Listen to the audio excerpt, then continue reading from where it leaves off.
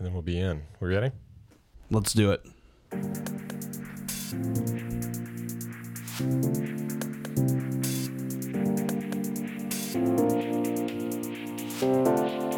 One of these weeks when I don't have a ton of stuff to do, I will record the voiceover for this. Yeah, that'd be helpful. Yeah.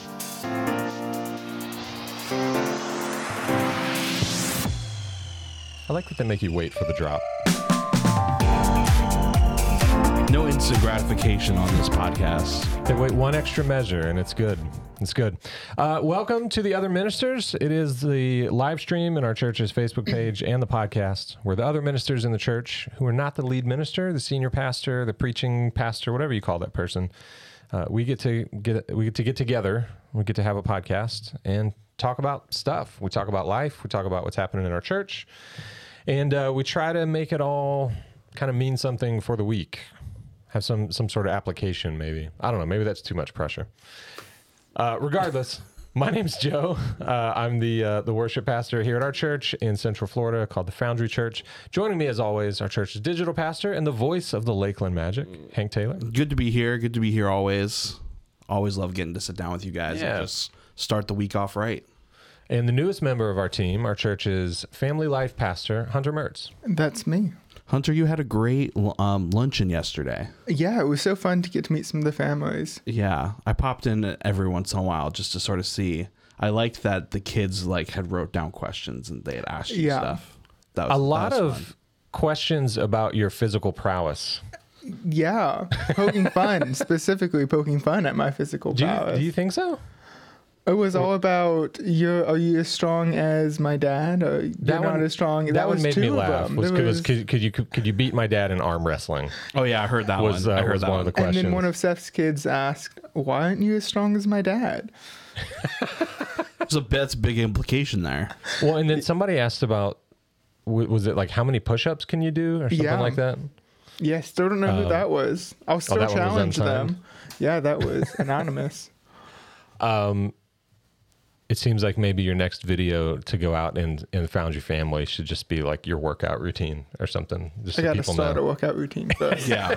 Me too. Today was day one of kind of training for the 5K. Oh, nice. Yeah. I'm far behind. I tried to run a new way that Seth tried to teach me, and it messed up my ankles real bad for the better part of a week. So. Is he like a toe runner? Was that what he was he showing? transitioned from heel striking to more springing off of his feet. I think I just ran a little too far on the pads of my feet. I think I need to land a little more evenly. I think that when I run, I tend to land, I'm more mid-stride, but a little forward from that. I'm more like ball of the foot, which is probably one of the reasons that running is terrible and I hate it. Yeah, I'm probably the same way. That type of running is great for short distances, which I grew up playing baseball. So at the most, if I was legging out an in the park homer, I'm going 360 feet. Yeah, you're just sprinting as fast as you can up on the toes, but Yeah. No. Anyways. Did you ever get it in the park home run? Oh yeah, in Little League everybody does. I mean, it probably would strictly be scored a single and 3 errors, but everybody gets in the park homers in Little League. Little League kids can't throw or catch very consistently. So nice. You're trying to leg out a double and or you hit the ball to the shortstop and they throw it past the first baseman, so you run to second. They throw it, the first baseman throws it past the second baseman, you run to third and then make the turn and they throw home and the catcher misses the ball and you slide in. In the park homer. Yeah, in the park homer. Yeah. Yeah, lots of those, I feel like, at that age. I never hit a home run over the fence in a game, but I was the first kid on any of the teams I played on to hit one out in practice. Oh, nice. Yeah. I never did either. Yeah. It's a good feeling. I hit a windshield. Terrible design at the park. The park that I played at growing up, it was Panhandle Park, and shout out to Panhandle Park in Clayton County, Georgia. And one of the fields that we practiced on was the right size for 9 and 10, that age group, or maybe it was 11. I think it was 11 and 12 when I played there, or when I hit the home run. But right along left field going into center field, there were parking spaces where it was literally like 4 feet of grass and then the curb where cars parked. They were just, I guess, banking on no kid ever hitting it, no right-handed batter ever pulling the ball over the fence. And I did in practice, and it was a very high home run. It wasn't even like a squeaker that just got over the fence. It was like very high and went 10 or 15 feet over the fence and just right down on the corner of a windshield. And that's fun. That is fun. Not the hitting the windshield part, but the over the fence part. It was a lot of fun. Was there a consequence for that? Or is it just like, oh, sorry, I'm so great at hitting this baseball? You should have parked somewhere different. There was no consequence for me that I'm aware of. Okay, nice. Yeah. I mean, I have to believe it's an assumed risk of parking on the other side of a fence on a baseball field. Yeah, normally they have like the park at your own risk signs. Yeah, I'm sure there were signs. At the Chipper Jones Little League complex where I played. He's from Florida. I forgot that. From DeLand, actually. Yeah. So our Little League complex is named after him. Yeah. I think maybe he donated a lot of money to like keep baseball alive. I'm sure. But that was they was similar layout there. Similar layout. Yeah. People parking right by the fence. Mm-hmm. Yeah, a lot of times the way they'll build these parks, they'll have 4 fields where home plate. They'll have like a concession stand and maybe even in some places a tower where they can keep score and do announcing and stuff, but it'll be right in the middle and 4 fields fan out, one in each direction. Yep, that's what we had. I think it was maybe 3, but 3 or 4 fields. So when you have that kind of setup, you almost have to do parking on the fringes of that, which means every parking lot is on the far side of a fence. Everybody's at risk. And you're just assuming that 9-year-olds can't hit a ball over the fence, which is a pretty safe assumption until kids get to the age where they can. So, which for me was 11. I was 11 years old. I really wish I had ever hit one in a game. That would have just been amazing. But I never had anything but in the park. Maybe it would have changed the outcome, the trajectory of your life. Possibly. Yeah, when I hit high school, I said we had a good baseball team at our high school, but it was common knowledge if you didn't play summer baseball on the team that the high school coach coached over the summers, no chance you were starting for the team. You could be the best player in the school, but a hurdle you had to jump was playing for Coach John in the summers. And I was really into music, so I was like, well, that would mean having to miss marching band camp, which means not ever being any kind of leadership in marching band. That would mean missing church camp every year. It's like I'm not doing that. So made the choice. Chose music over baseball. Music and Jesus. Music and Jesus over baseball. And interestingly, that's my life now. Music and Jesus and family. Looks like you made the right choice. I made the choice that led me to where I am. That's for sure. Let's move on into our next segment because we're talking about baseball. That is going to be a factor in my Tell me something good. Tell me that you love me. It's time for Tell Me Something Good, where we take a few minutes and just share good things that are happening in our lives and in the world around us. I'll go ahead and start because I talked about baseball. We're coming down to the end of the regular season. The Braves are in good shape. We're 2.5 games up on the Phillies. We're off tonight. We have a 3-game series at home against the Phillies, followed by a 3-game series at home against the Mets, who have fallen off a cliff in the second half of the season. As is Mets fashion. Yeah. Well, it happens to everybody. The Braves were famously had a terrible September collapse several years back where we were leading the division at the start of September. Ended up, I think we lost the division by 7 games that year or something crazy. It was something insane. And the only thing that kept us from having the worst September collapse of all time in Major League Baseball was that Boston was half a game worse. They also had a terrible, terrible September collapse. So it can happen to anybody. But yeah, the Braves looking good. We've been better than Philadelphia at home in Atlanta, and that's where this series is happening. And our magic number is down to 5. So any combination of Braves wins and Phillies losses that equals 5 means we will eliminate them from the playoffs. That's great. It is great. I'm very excited. It's been such an up and down year. The Braves at one point set a major league record for alternating wins and losses. I think it was 16 or 17 games in a row, alternate wins and losses. And that's just like a picture of the year. It took us 5 attempts to get above 500, going all the way back to opening day when we were 0-0, never above 500 until after the All-Star break. And they haven't been below 500 since then. What a ride. Yeah, it's been insane. We've had some key injuries. We've got two of our best hitters out for the season. One is probably done in the major leagues because there's also a domestic abuse situation investigation going on there, and they dropped the felony charges for that. So I don't know if that means good things or bad things for Marcell Ozuna, but he's probably done in a Braves uniform, and he might be done in the majors altogether. But we've had some key pickups. We had such an amazing trade deadline this year. I don't know. I could talk all day about the Braves, but that's not what we're here for. Other good stuff, man, it's been we're a tired family right now. This whole month has been crazy. This past weekend was the 4th consecutive weekend where like we just had stuff going all weekend.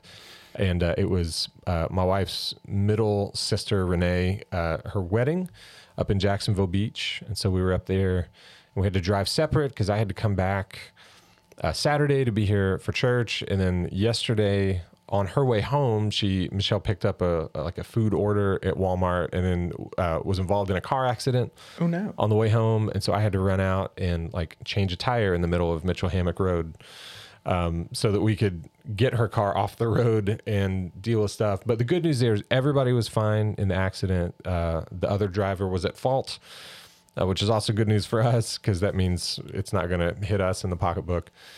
But mostly just that everybody was fine and everyone's home, and both of our kids slept like 12 hours last night. Wow. Which is amazing. They're very tired. They were there in the car? They were in the car. Yeah, and Benjamin, he's old enough to he hopped on his Kindle and kind of entertained himself for an hour while Michelle was talking with police and I was changing a tire and all that kind of stuff.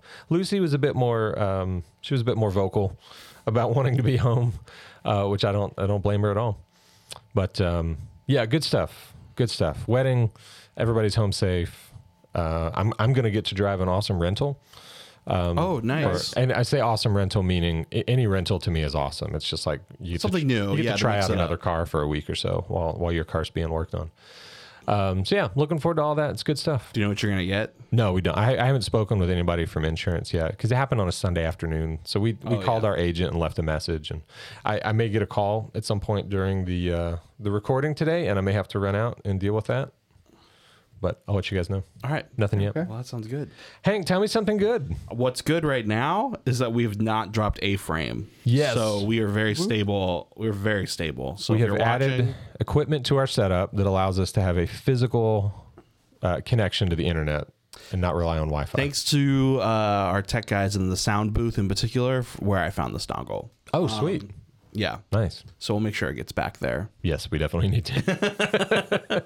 They probably use that on Sundays. Well, yeah, I saw it there yesterday, and I was like, is that a Ethernet to USB-C dongle? And Alex was like, yeah. And I was like, okay, nice.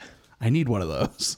Can we pause real quick and just tell me something good? Let's add that the word dongle exists. Dongle is such a fun It is. word. What a word. It's a What a great word. word. Yeah. Great word. I'm also maxed out on all 4 of my Thunderbolt ports. All 4 are hard at work in this setup we have got going on. But anyways, let's see. It was a good weekend. Everything went pretty smooth. It's always good to have Mitchell back with us for a good old top 5 on Seize the Day. Those are always really fun. He brings a lot of energy. He does bring a lot of energy. Yeah. He does bring a lot of energy. He had his traditional start that we're used to. Hey! That one. Yeah, that one. And so yeah, always good to have him back. He and it's very nice that he wants to be able to come back. Yeah. Yeah. He's been participating with with the band. He came bass squeaking in though at 9:40, so it was a little bit Well, I heard he was preparing for a birthday. Yeah, so yeah. Yeah. It was Hannah's birthday is tomorrow, I think. Is what he was saying. But they're celebrating with their family over the weekend while everyone's available. So, yeah, let's see what else. Basketball training camp's about to start up. Yeah. Is it looking like another good year for Lakeland? Are they going to repeat?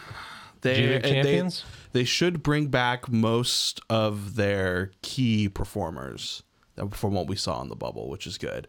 But as we talked about during last season, that actually means nothing in basketball because any other team could say, we want this guy for 10 days. Yeah. That still boggles my mind. Do you understand like how contracts work in the NBA, in minor league basketball? No. It blew my mind when Hank was telling me this, but like the players who are employed by the Lakeland Magic, who are a part of the Orlando Magic organization, I'm used to baseball rules where if you play for the Gwinnett Stripers, which is the Braves AAA team, the only movement you're going to have is either to get bumped down to AA or called up to the majors in the Braves organization. Hank was telling me a player on the Lakeland Magic can get a phone call from the Lakers, Sacramento Kings, the LA Lakers to say, we're going to pick you up for 10 days.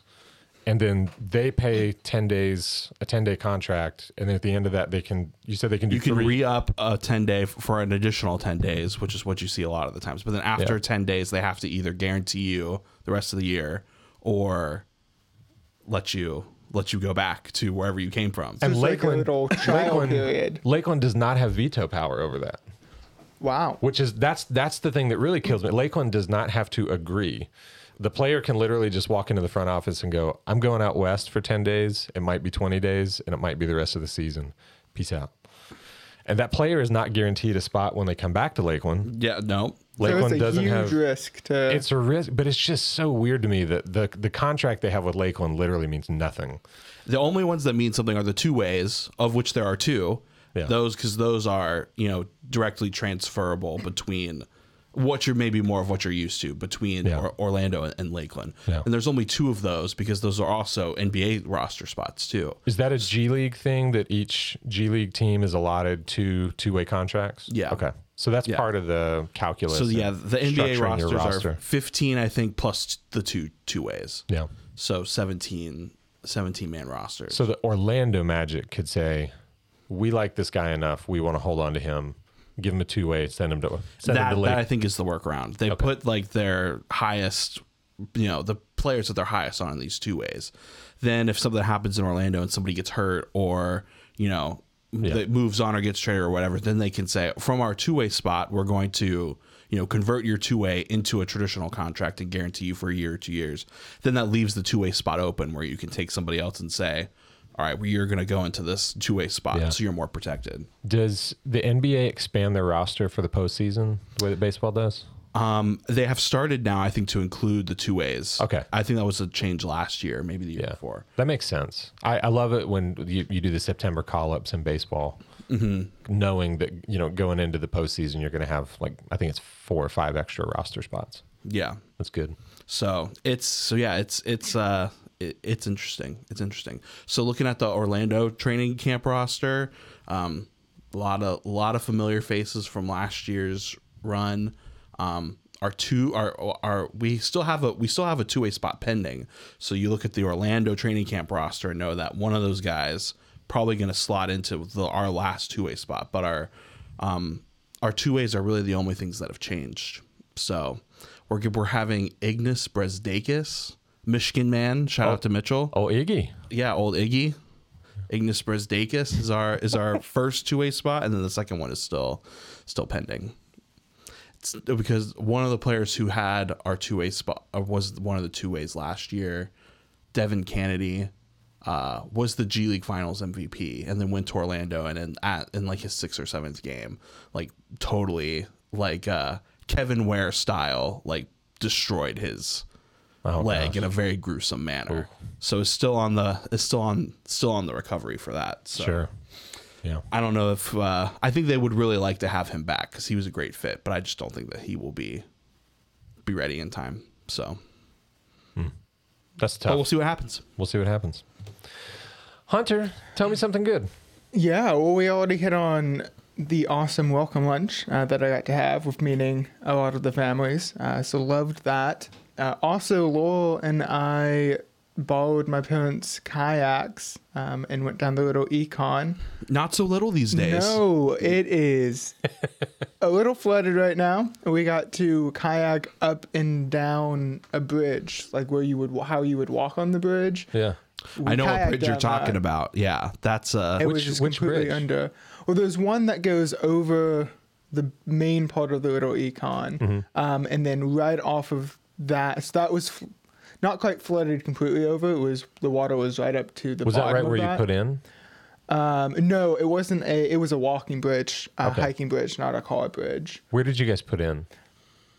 Did you do it at the 419? 419, yeah, we went 419 to Snow Hill. So if you yeah. So that bridge, Probably about 30 minutes yeah, shy of so Snow Hill. from that bridge, it's like 2 miles down the trail to my house. Oh, wow. Yeah, Well, yeah. We walk out to that bridge and fish sometimes. You could have came That whole kayaked with us. Well, I didn't know.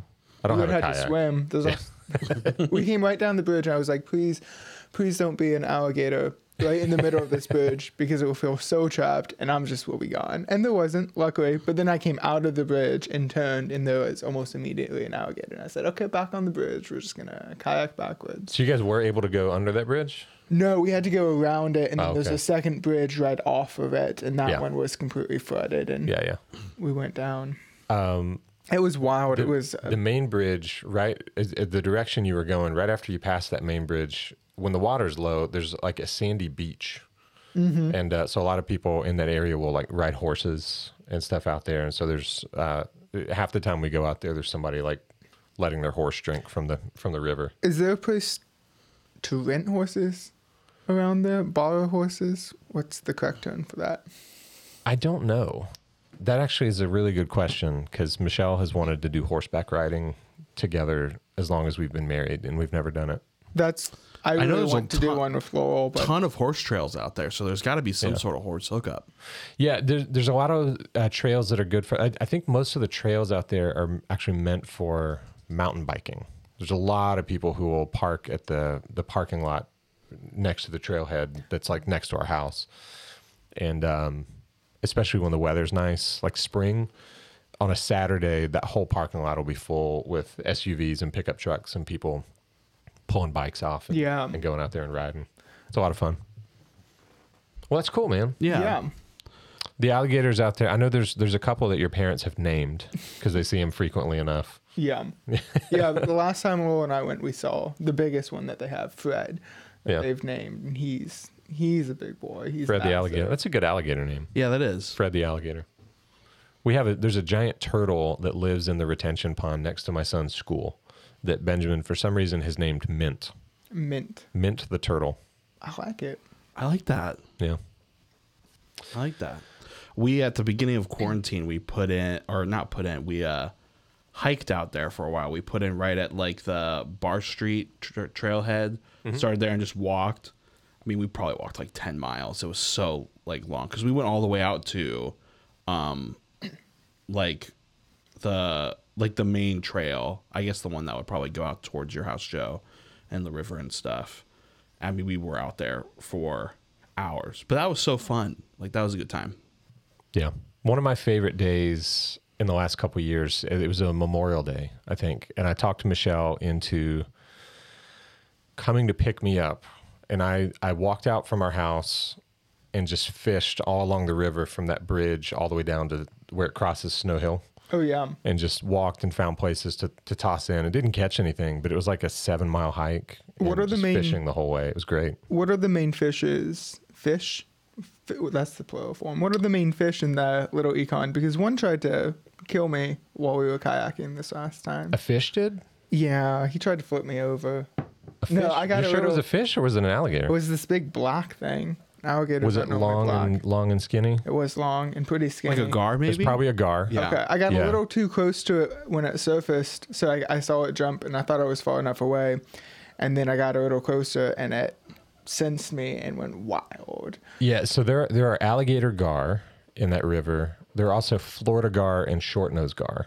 Oh, There may be alligator long-nosed gars gar. are weird-looking things. Yeah, It's the well, one and I'm thinking of. they will, on a very hot day, they'll come and sit at the surface and like sun themselves just like an alligator will. And their snout, if you just see their snout, you could very much be forgiven for thinking it's an alligator, which is why they're Yeah. named that. Yeah. But those fish can get over 4 feet long. Wow. and they're very strong fish. What color is the body normally? Dark. Okay. Yeah, dark. I mean, dark green. There's probably some brown in there. Underside's probably more white, like most fish. Most fish are dual color that way. But yeah, in there, man, there's probably not as much largemouth bass, but there's smallmouth. There's a variety of catfish. Could also have been a big catfish. They It was sometimes something will come big up. and Yeah. at least really dark, if not black. Yeah, my guess would be a gar based on the behavior. But there's all kinds of good stuff in there. There's like a freshwater tilapia in the river that, didn't know that there you'll was sometimes see. Freshwater There's, versions of tilapia. I think tilapia is a freshwater fish. Now that I say freshwater tilapia, I think they might all be. I think Really? Or maybe wrong about that. Yeah. But Well, there's that shows how little I there's know about creek fish. there's creek chubs, there's drums, there's a variety of sunfish. You got your bluegills and greenies, your green sunfish. There's a lot of good stuff out there to catch. I'm sure they're loving this flooded Maybe, yeah. area. The flooding Until it goes down and with- they get trapped. Yeah, with the river as high as it is, the fishing I'm sure is not great out there. But yeah, when the water goes down, so that bridge that you and Laurel went under, the main one, if you cross it, there's a little trail that goes off to the right, and there's a little spur of the river that kind of curls around. And if the water gets low enough, that becomes a pond, and everything that's in there is just trapped. And it's good fishing out there. Yeah, I like it. Well, that'll have to do it for Tell Me Something Good, because we're a bit over time. I just texted Seth. I don't know if he's going to join us or not, but let's move on. Ooh, I forget which one's my transition noise. There it is. Oh, good guess. It's the same color as the one next to it, which is just boo on me for doing that.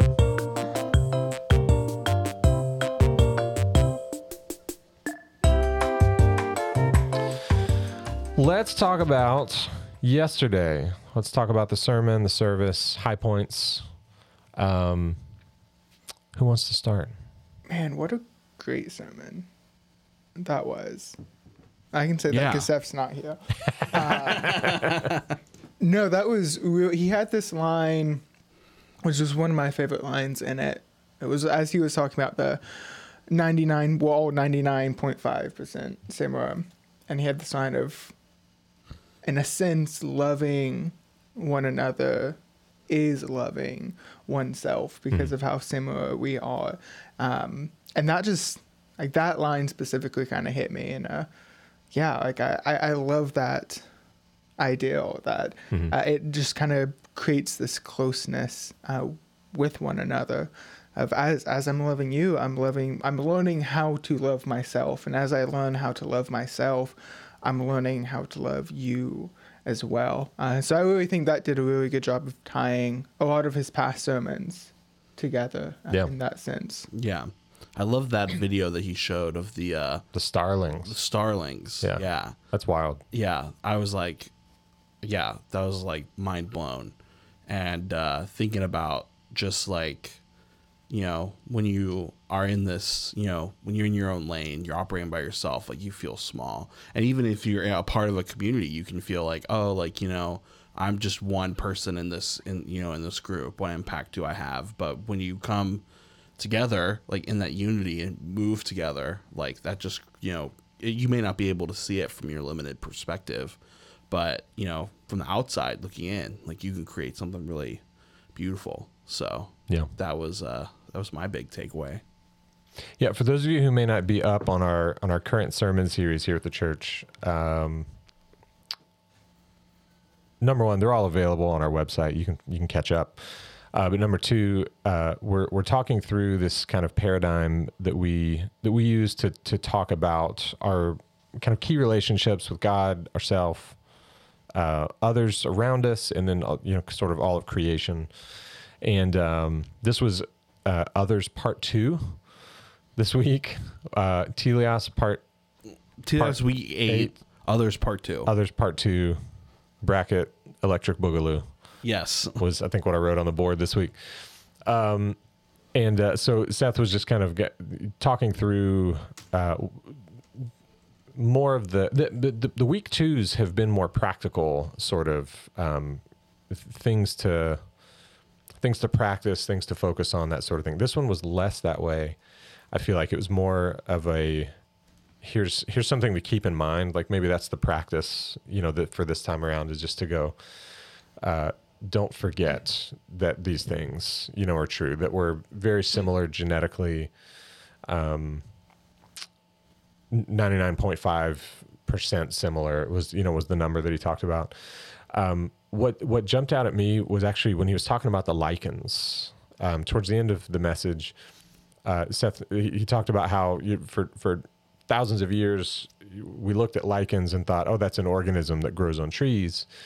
And then after we began to study it, there was one guy in particular who studied and realized this is actually, it's a fungus, and I think it was a fungus and a bacteria that function together, and they're still functionally separate, but they operate together as one organism that we call lichen. And then later on realized, oh, there's actually a strain of yeast. It's a single-celled thing that's also there. It's different from the bacteria. It's also different from the fungus, but it makes this whole lichen thing, and there's these different types of lichens and all this. And then I think he actually even said now that we understand there's 4 organisms that make up most lichens. And that actually made me think about our bodies, right? Because we have obviously different types of cells within our bodies. We, hair and skin and different cells that make up muscles and fat and all this different type of stuff. But those things all have our DNA in them. But then there's also all the organisms that live in us and on us that do not share our DNA, right? There's a certain amount of bacteria in our digestive system that is like alien to us. It's not human.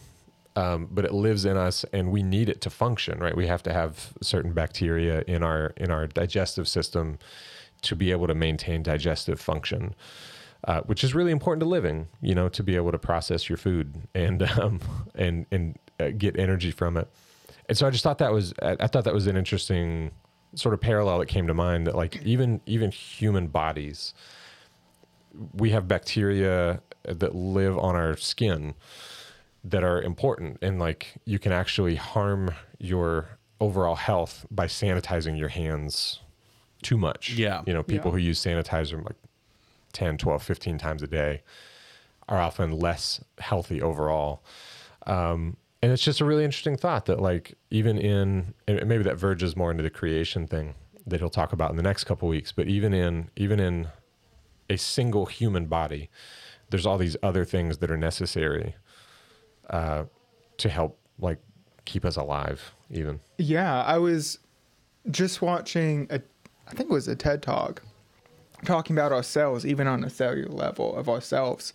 That is it it's been so long since I've had science classes. The mitochondria that has its own DNA that's separate from the powerhouse DNA. of the cell. Yes. Yeah. But yeah, it has its own separate genetics. And so there's, I don't know if it's just I don't know where it is in scientific theory, but that it used to be possibly used to be outside of the cell itself, as its own cell, and then got brought into what we now understand as the cell with the cell wall. And that even within our bodies, our own DNA cells is that community of multiple ones. So even on like the internal level, and then with all of the bacteria that's on our skins and our guts, etc. Yeah, that we are. It ties out with what Seth was it just the sermon before with the atoms, or was that a couple that we are? I guess that might have been with God when we are created from the community of the Trinity as a community of. I think that was Others Part 1. I think that was last week. Yeah, I think so. Yeah. Yeah, I dig it, and I honestly, I mean, those are the sorts of things that, like Hank, you mentioned. Being by yourself can make you feel very small, and even sometimes feeling alone in a larger group, you can feel isolated, you can feel small, but that as a thing to remember, it's weird. It's one of those things that kind of simultaneously makes me feel small, to go like, me and every human I've ever interacted with, every human who's ever been, share 99.5% of the same genetic makeup, right? Like we're far more similar.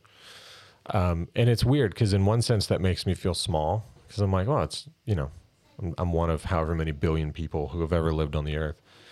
But then there's also that element of it that makes you go, well, I'm connected to all those billions of people who have ever lived. And that's a different sort of feeling. It's a different kind of small, but it's also a different kind of not small, not alone, in a cool way. Yeah, definitely. Definitely. It's interesting, like feeling small, but also alone. Like that can feel like so different than feeling small, but a part of, a part of something bigger.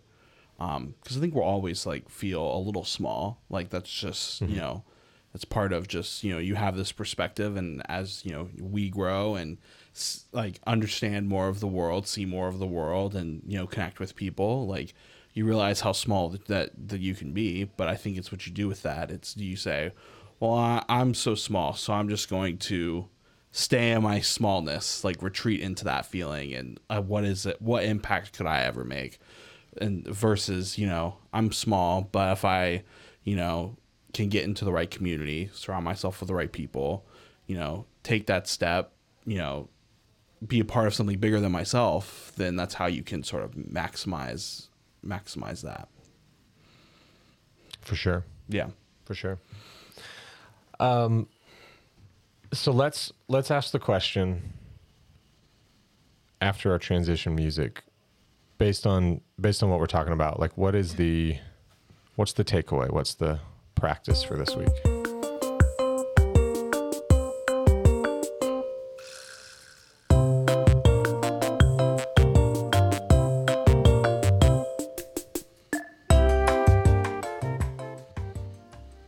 So what do you guys think? What's one thing that if our church, if our listeners walked away going, here's what I'm going to focus on this week, here's what I'm going to be intentional about based on yesterday's message, what would that be? Just one thing? One key thing and maybe several ancillary things. Yeah. Well, what I think about, and it's something I think that we try to remind our church of a lot, especially when we meet, is that, and especially in this, like, in this COVID season, what's the phrase? These unprecedented times that everybody says that we're in. There's this, it can start to feel, you can feel very isolated because our services don't look like they used to, even as far as like the volume of people. Mm-hmm. I mean, we're starting to get back to some of that, but I don't think that we will ever see like the 200, 300, 400 people we saw on a Sunday morning, all back all at once. Not for a long time. Not for a long time. Yeah. So I think about digital ministry, and what we're trying to do is we do things like, seize the day. We do things like, talk directly to our online audience. And some of that seems silly, but it's all reinforcing this idea that like, hey, you're, for those of you that are here, like, just know, like, you look around and maybe we're small. We've got probably this many, if not more people out there that are a part of this too. Mm-hmm. And to say, and we wanted to continue to be live streaming and show our Sunday morning process live, to say to those people who are at home, like, you maybe feel alone, stuck at home, like less, but like we're still here doing this. Like our community is still, rallying around this, whether they can be here physically or not. Like that is still important. So I feel like that's something that we do, as a church, is just to say, it's just to try to always be making it about, framing it to say we're all a part of something bigger. It's not just one person. It's not just, come in, listen, check that box, then on with your day. Mm-hmm. It's, we're all like, there's so many of us that are doing that. And I think to point to that as much as possible, to say, our community is big. Our community is, pretty diverse, I would say. Our community is out there, and whether or not you see them all the time, they are there. So let's not forget like that we're all a part of something bigger. Mm-hmm. So I feel like that's a big focus for us.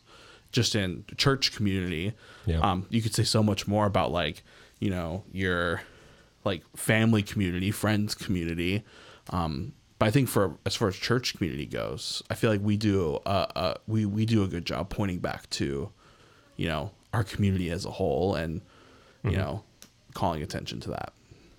You want to hear something funny? This is a little bit off topic, but you'll appreciate this as the digital pastor.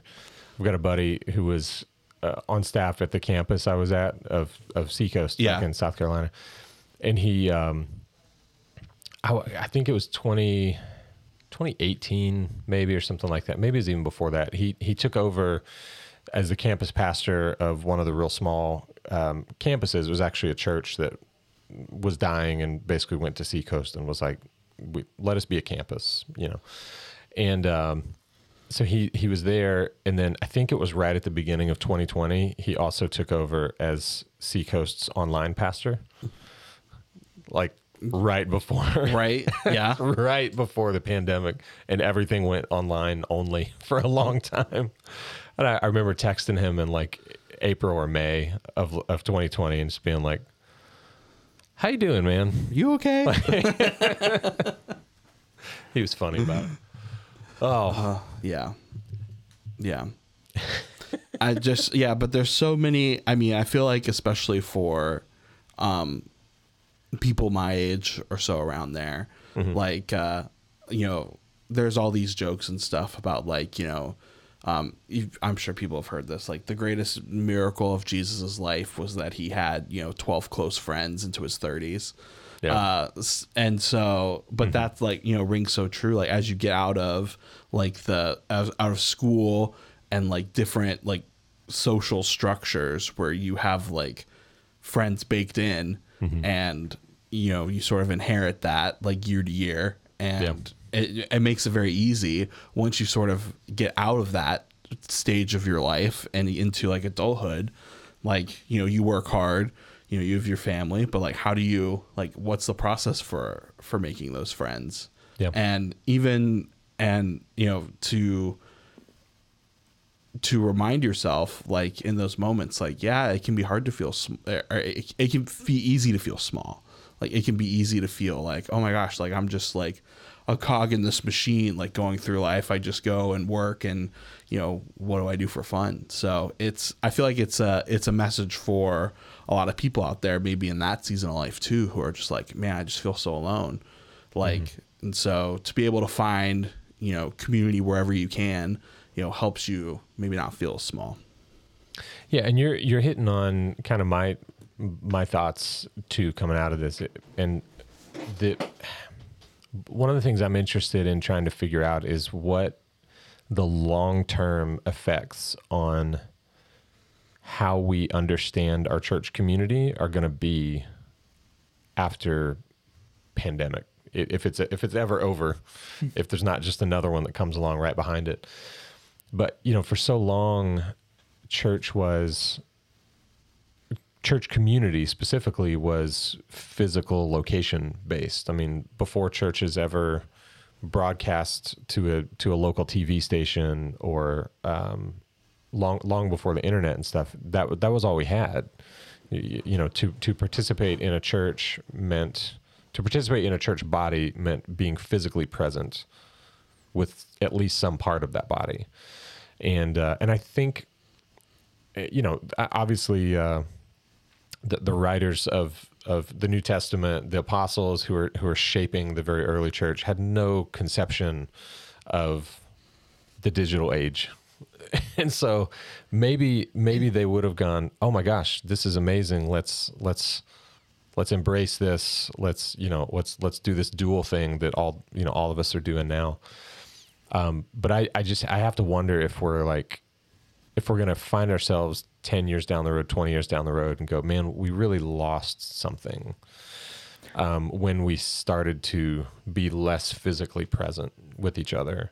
And I'm not saying that's definitely the case, but it's going to be an interesting thing to watch, over the next little bit. And I think what is most important, what I am positive the early church and the writers of the New Testament would say, is that community with one another is not just beneficial to us, but is vital to us. And it's vital to what the church is supposed to be. It's vital to like the community of believers was a part of kind of proclaiming the gospel, because part of the gospel story is that these barriers of class, of gender, of race are broken down.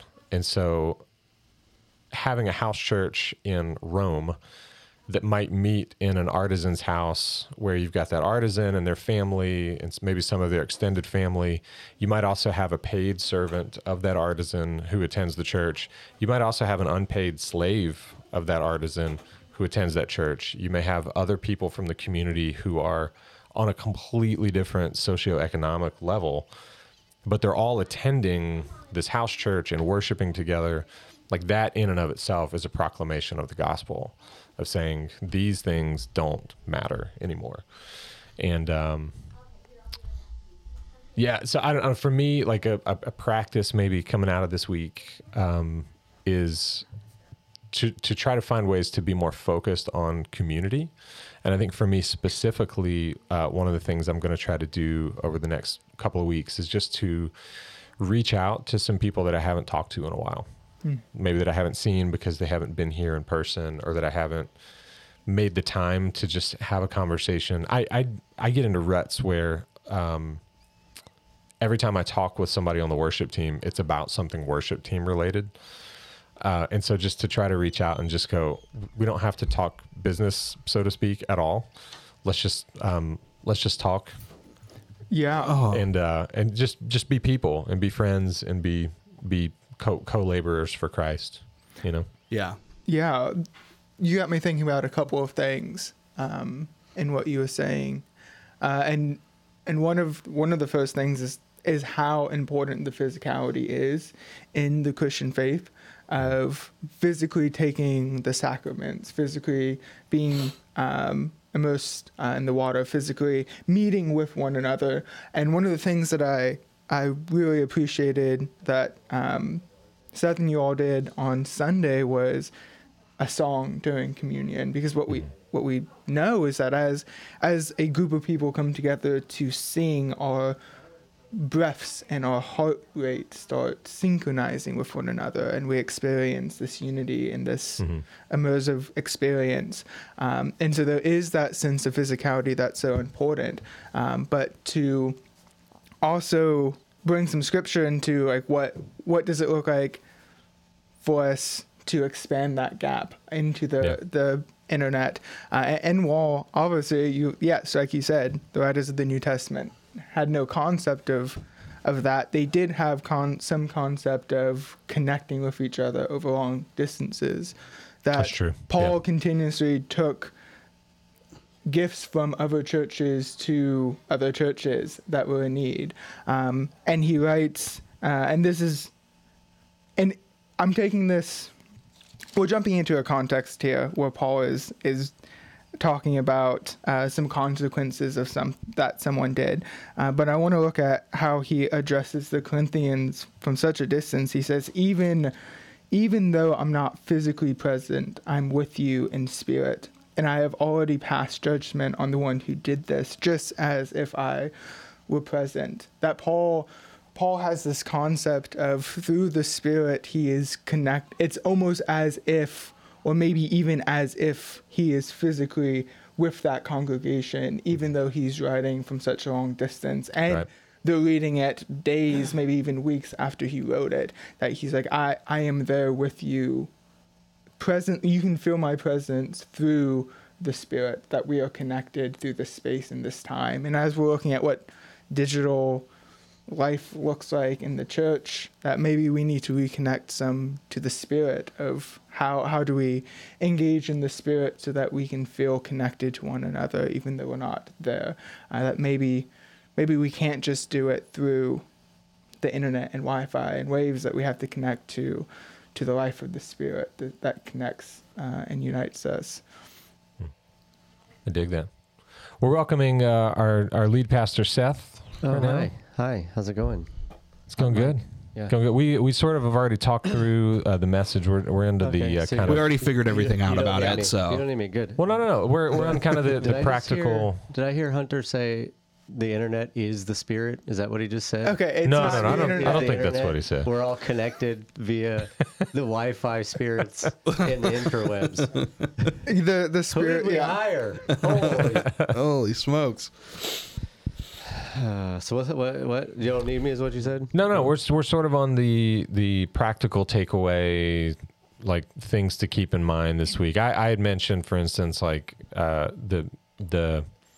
we've been talking a lot about community and connection and that sort of thing. And I know that one of the things that I don't do very well is maintaining connections and relationships with people that I don't physically see often. Wow. And so to consciously reach out to some of those people and just touch base. Yeah. And particularly with people that I'd mentioned, like are part of our worship team, I don't always do a very good job just talking to them as people about life stuff. It's almost like, hey, how's it going? Are you available this week? Kind of stuff. And so to just have conversations where we just connect as people and not as a team leader and a volunteer. Yeah.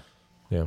That's a good one. I really envy the people that can keep up like their contacts or like their phone contacts enough that they could that they have like all their dates, like all their birthdays, and like have that stuff like show up and or like keep notes on these people, just so that when so that when you're in this place, like you can get into this rhythm of saying like, oh, like I haven't talked to this person in a while.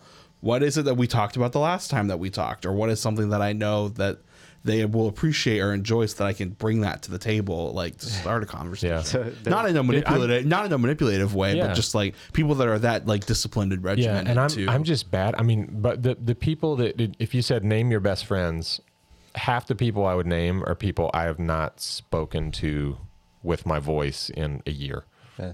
Well, And it's not that the friendship's not there. Some It's of it is just stage of life. Some of it is dudeness. Like, we're a bunch of dudes. Well, I think guys like that. Like I haven't talked to a good buddy in months or whatever, but it doesn't mean I'm like we're still bros. Like, and I could call them in a second and be like, hey, I need help with something, and they'll help. Like, yeah. I think it's just different, and I think stage of life too. Like, there's a guy, I don't know, I'll be generic here.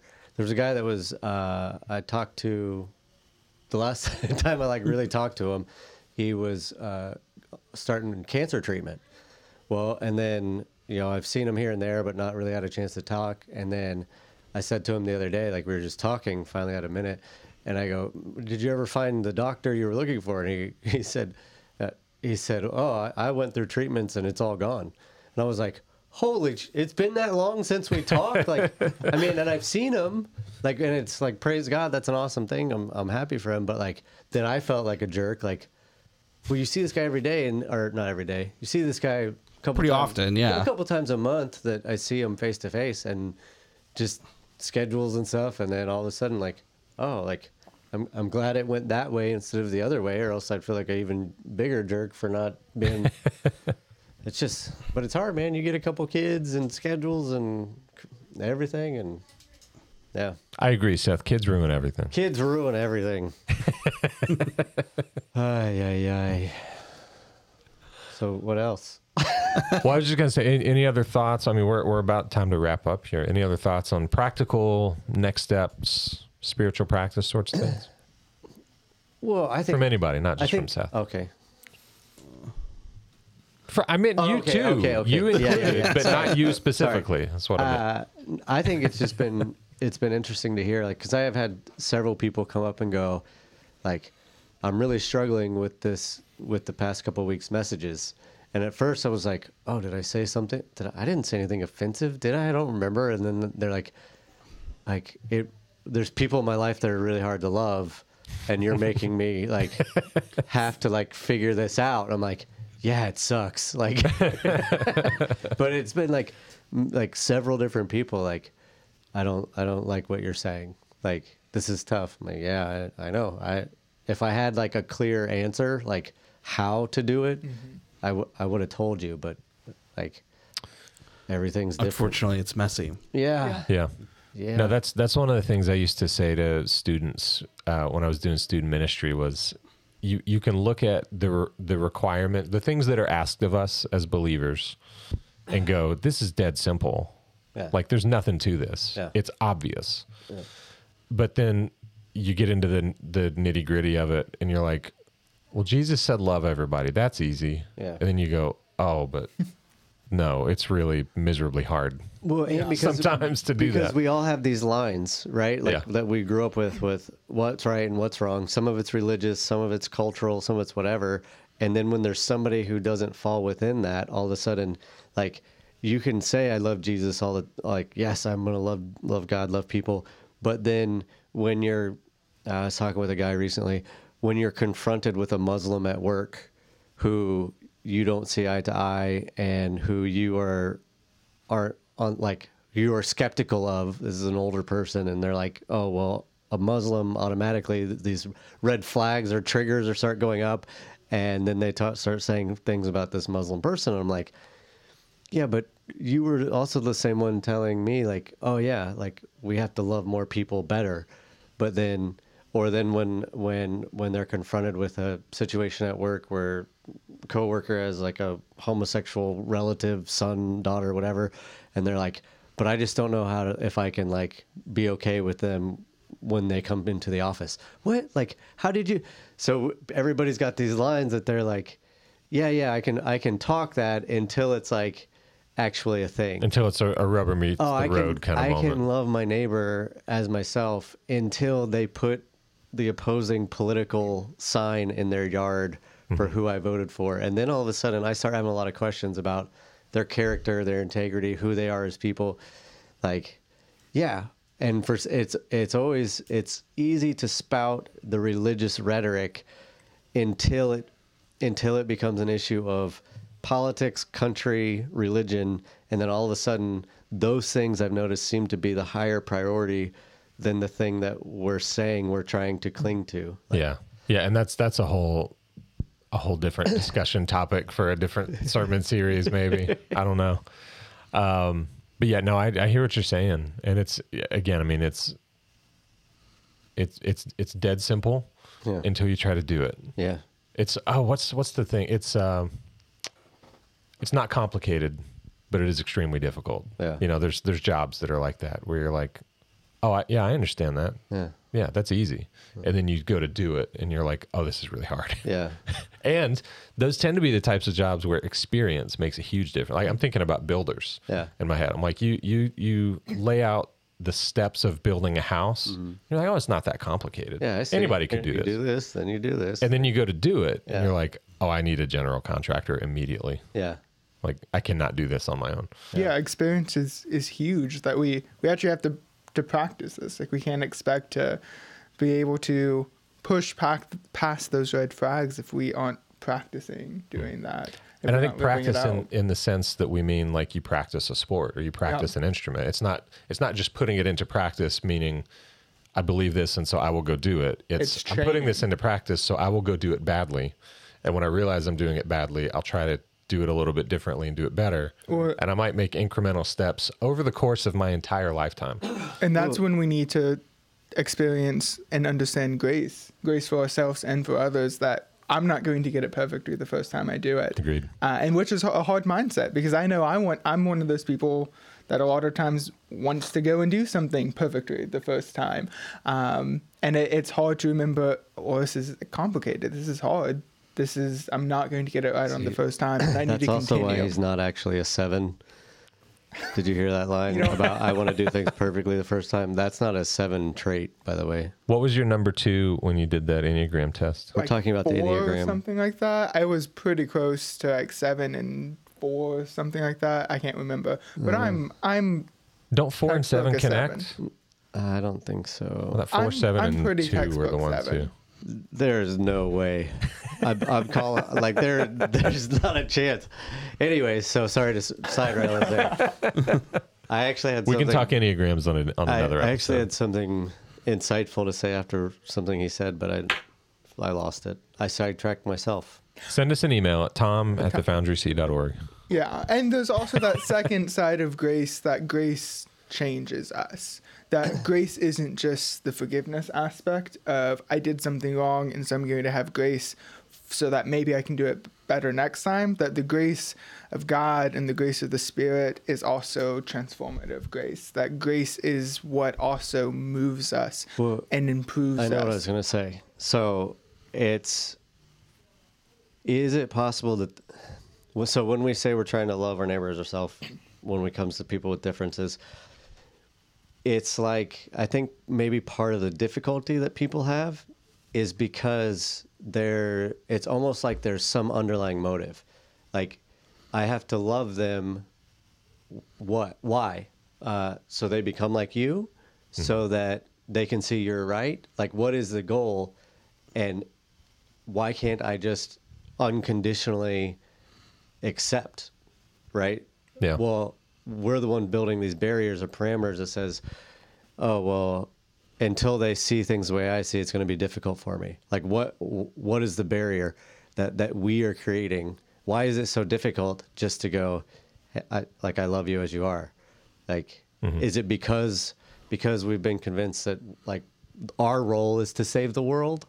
So then I have to love in a way that has a particular result, which then dictates, becomes a condition for how much I will or won't love. Does that all make sense? Yeah, I can't remember who says this, but there's a line that goes like, I just said it. We have a savior who doesn't have a savior complex, or who didn't have a savior complex. Yeah. But as Christians, we so often step into a savior mentality and savior complex mentality that our savior never actually had. Yeah. So we're modeling something of our own creation. One of the most transformative things that I ever heard was in preparation for a short-term mission trip. The guy who was like leading the training said, and I think it was material that he had, so I don't know if I can give him credit for this original idea, but he said the wrong thing to do going into a short-term mission trip is what most of us do, which is we go with the mindset, we're going to be the hands and feet of Jesus. We're going to be Jesus to these people. And he said the better way to look at it is to treat them as if they were Jesus. And that's what Jesus says in that passage where he says, on this day of judgment, I'm going to split people out and say to these people, well done, good and faithful servant. When I was hungry, you gave me food. When I was thirsty, you gave me something to drink. When I had no clothes, you gave me clothes, all that stuff. And they said, when did we feed you, Jesus? And he says, well, whatever you did for the least of these, you did it for me. And that flipped the script in that group big time, because instead of going, we are representing Jesus to you, it became, we are serving you as if you were Jesus. They were representing Jesus to us. Yeah. And it's even thinking through it from a slightly different perspective and going, okay, if you went to a third world country and saw Jesus starving, what would you do for Jesus starving in a third world country? You would feed Jesus. And what if it's pronounced Jesus? Would you still feed him? C. By the way, 7s in growth work to become 5s. Okay. And stress work to become 1s and are part of the head triad. You're not a 7. I'm diving back into Enneagram stuff because I had myself convinced I was a 6. Yeah. And then it came up, I guess when we were going through the hiring process with Hunter, we started talking about it more. And I found the test that I took that's a very official whatever thing. And it said I was a 9. And I just remember immediately going, well, what is it? 6s under stress move towards 9? Or, well, I was just looking at the one for 7, so sorry, I thought you had a more complete diagram you were looking at. Yeah. 6 to 9, 9 and 3. Yeah, 6 goes to 9 and 3. So 6 goes to 9 under stress or under strength? I don't know. Ooh, let's because that's always my thing about those types of tests is if I'm having a bad day, maybe I showed up as a 9 because I was having a bad day and I just wanted things to be peaceful around me, but maybe I'm actually a 6. But maybe I don't know. Maybe I am a 9 in growth, 3 in stress. Okay. Oh, so maybe I was having a really good day. I'll take that back. but if I'm a 9, maybe that's just where I'm at. And then the 6, I don't know. Well, to tie this into Telios series, depending on how you want to pronounce Actually, it. the T is silent. It's Elios.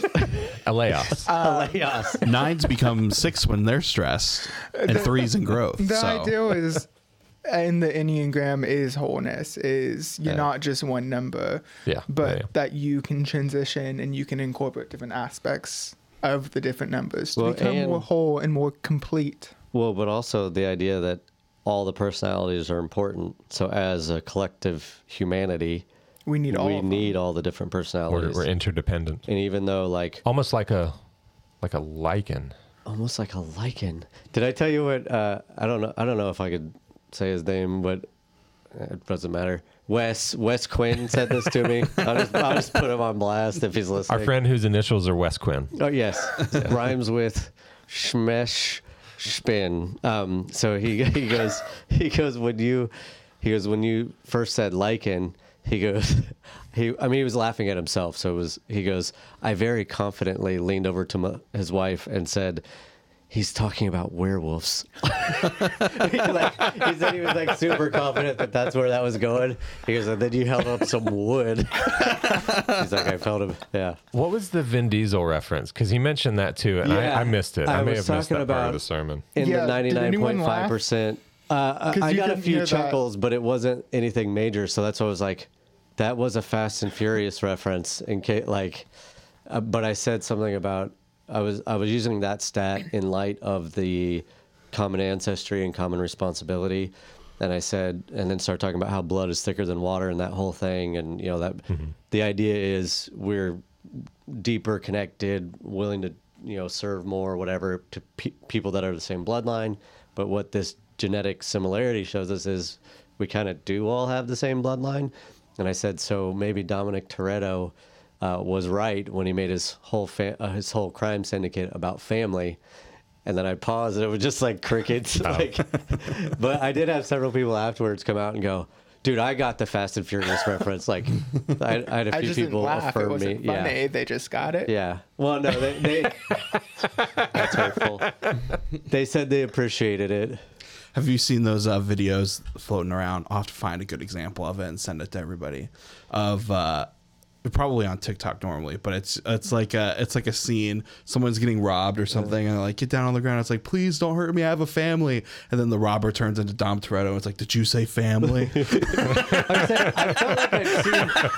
I felt like I've been seeing stuff like a lot of memes recent. 3 or 4 months ago, there were a lot of memes. When the movie was coming out. You probably saw a bunch of, I don't know if you're still Facebook friends with Tyler Thompson. Oh, yeah. He posted nothing but those for probably a month. Yeah, that's what I was thinking of. I'm like, okay, that's funny. But no, I think nobody by not saying, if I said Fast and Furious, they would know. But by saying his full name, I think maybe and because it was a serious moment, and I have a bad habit of interjecting silliness in the seriousness. I don't know if that's a bad habit or not. Okay, good. Yeah. But it makes it hard to get a laugh when you're like, this is serious. Here's a joke. This is serious. People are thrown sideways by the. Wait, was that a Fast and Furious reference? Yeah. Anyways, it's all good though. It's all good. Anyways, we're short on time because that segment went a little longer. That's short okay though. Don't forget, you can reach out to us. You can participate in the conversation either by jumping on our live stream in our Foundry Family Facebook group. Whenever we stream, we've been talking about maybe moving this to the afternoon. I feel like that one week we did that out of necessity. We had a lot more engagement. I don't know. I want to take this one and maybe Tuesday afternoon or Wednesday afternoon, just re-air it. Maybe. Put it on as a premiere and just see what happens. So we're playing around with our times. Yeah. If there's a time if you're listening to this later and there's a time when you would definitely be available to interact live in the live stream, let us know. We're not married to 10:30 on Monday mornings. But you can also email us at tom@thefoundryc.org. That's just the letters TOM at thefoundry.org. That's our email address that comes to each of us. Yeah. Or is it just still me and you? Do we need to add Hunter to that? No, I think I'm in. Oh, sweet. I think I did get you in, but I'll double check. And awesome. I was talking to Mason. He appreciated his that that we talked about his thing, and he is looking forward to a conversation about that and would like to be a part of it if that's something that we can accommodate or he would want to do. He's about it. With our new device, we do have the ability, I believe, through this exact existing connection from this pod track to your computer. I think if you pulled up Zoom, on there, we could pipe his audio into here. That's probably true. But he does live like 5 minutes from here, so I'm sure he could just like come over. Well, I was thinking work schedule. I didn't know. Yeah. Oh. Yeah. No, we'd love to have He him in works here. from home, so Okay. Yeah, I know what they're up to over there. He could take an hour off and come over here and be here in person. Yeah, we'd love that. And honestly, like, I mean, we hit a little bit on that topic today, just in terms of how technology and ministry and the church are interacting and will interact. And I'm very interested in the conversation of, is this going to ultimately be a good thing or a bad thing? Yeah. Is this something we're doing out of necessity right now, but we should try to get back to something else? Or is this just the way things are and it's good and we shouldn't bring, I don't know. That's a very interesting conversation to me. We have had no dropped frames this whole time. That's amazing. Physical connection for the Physical win. connection made all the difference. Hey, Thank you. Hey. Thank you, Alex Johnson, for letting us physical borrow connection makes all the difference. this. Wow. We're full circle. We're yeah. Tying it all together. It's amazing. Anyways, anything I missed? Anything we need to talk about? No, I think we plugged. Announce, We had all of our plugs. Okay. Unless you want to plug any church specific things. We have a 5K coming up. Well, that might be a good thing to actually plug because any listener anywhere could be a part of our. That's 5K, right. You can participate in the Better You Better World 5K virtually. So even if you are, do you know? Does Anchor show where people are listening from? It does. Do you know what's the farthest away somebody's listened to our podcast? I'll have to go in there when I upload today's and look, but It's probably like Ocala. well, I don't even think it gets that granular. I think it's just like United States. Yeah. So, anyways, We're getting close to 1,000 listens though. Okay, which I think is awesome. great. Yeah, Yeah. for 45 episodes. Yeah, Is that 45 what we landed on? episodes. Okay. Yeah. All right. Well, we'll look forward to 1,000. We'll look forward to seeing a bunch of you sign up for the Better You Better World 5K. It's a great opportunity to make a better you by focusing on physical health. I think I, in a throwaway comment at the beginning of this podcast, mentioned today was day one of sort of doing something to get ready for that. I'm not going to be able to run a 5K, I don't think, in any kind of reasonable time. I've decided virtual is going to be my way to go, just to stand in solidarity with our online community. Sure. But I've been doing it for the last couple of weeks, like really hitting it. I mean, I do the elliptical, which maybe feels like cheating, but I mean, it's still very hard and difficult. Yeah. So Yeah. I felt a lot better about it when I did the same thing last year. I think it was Hannah and Jess, because I had said, like, I'm doing the elliptical though, so I don't know if that's real. And they were like, no, that's like harder. I was like, oh, it's a different motion. Yeah, it's a very different muscle work. well, I was like, all right, well, Yeah. if you're telling me it's hard and you guys do this for real, then I'm taking it. Yeah, I disagree with them on that. When I had a gym membership back in the day, I would go 2 or 3 miles on an elliptical and would struggle to go a mile on a treadmill. But you know, again, we established also earlier in this conversation, I run weird, apparently. So I don't know. I like the elliptical because I can ramp it up if I want to ramp it up, but go slower if I need to go slower. And it's not where a treadmill's pretty locked in. Like you're going like 3 point, however, whatever the measurement is. I don't know how they calculate that, but like you're set. Like you're on or you're off. Oh yeah, or you're flying off. Yeah, or you're flying off. Yeah. Yeah. So yeah, Better You Better Anyways. World. Opportunity to make a better you by focusing on physical health makes a better world, because all the proceeds from registrations and all that kind of stuff are going to our missions partners in Haiti, the Lincoln Hoker family. Do they have an organization name? Grace Malnutrition Center. Grace Malnutrition. That's Yeah. right. Okay. Sorry, Lincoln Hokers. We just always talk about you around the office as we're going to send money to the Lincoln Hokers. Grace Malnutrition Center. I'm sure you can look that up. Yeah. And find some information about that On our registration, If you want to verify that that's a good charity. If you're going to our app or our website to register, in the description there, you can find a link to their page, and that talks a little bit about what they do. Sweet. So, it's awesome. So do that. Send us an email. Download. Tell your friends. Like and subscribe. All that kind of stuff. Because that will also help more people see what we're doing, what's happening. And yeah. For now, that will do it for this episode of The Other Ministers. I'm Joe. I'm Hank. I'm Hunter. And we'll be all up in your ear holes next time.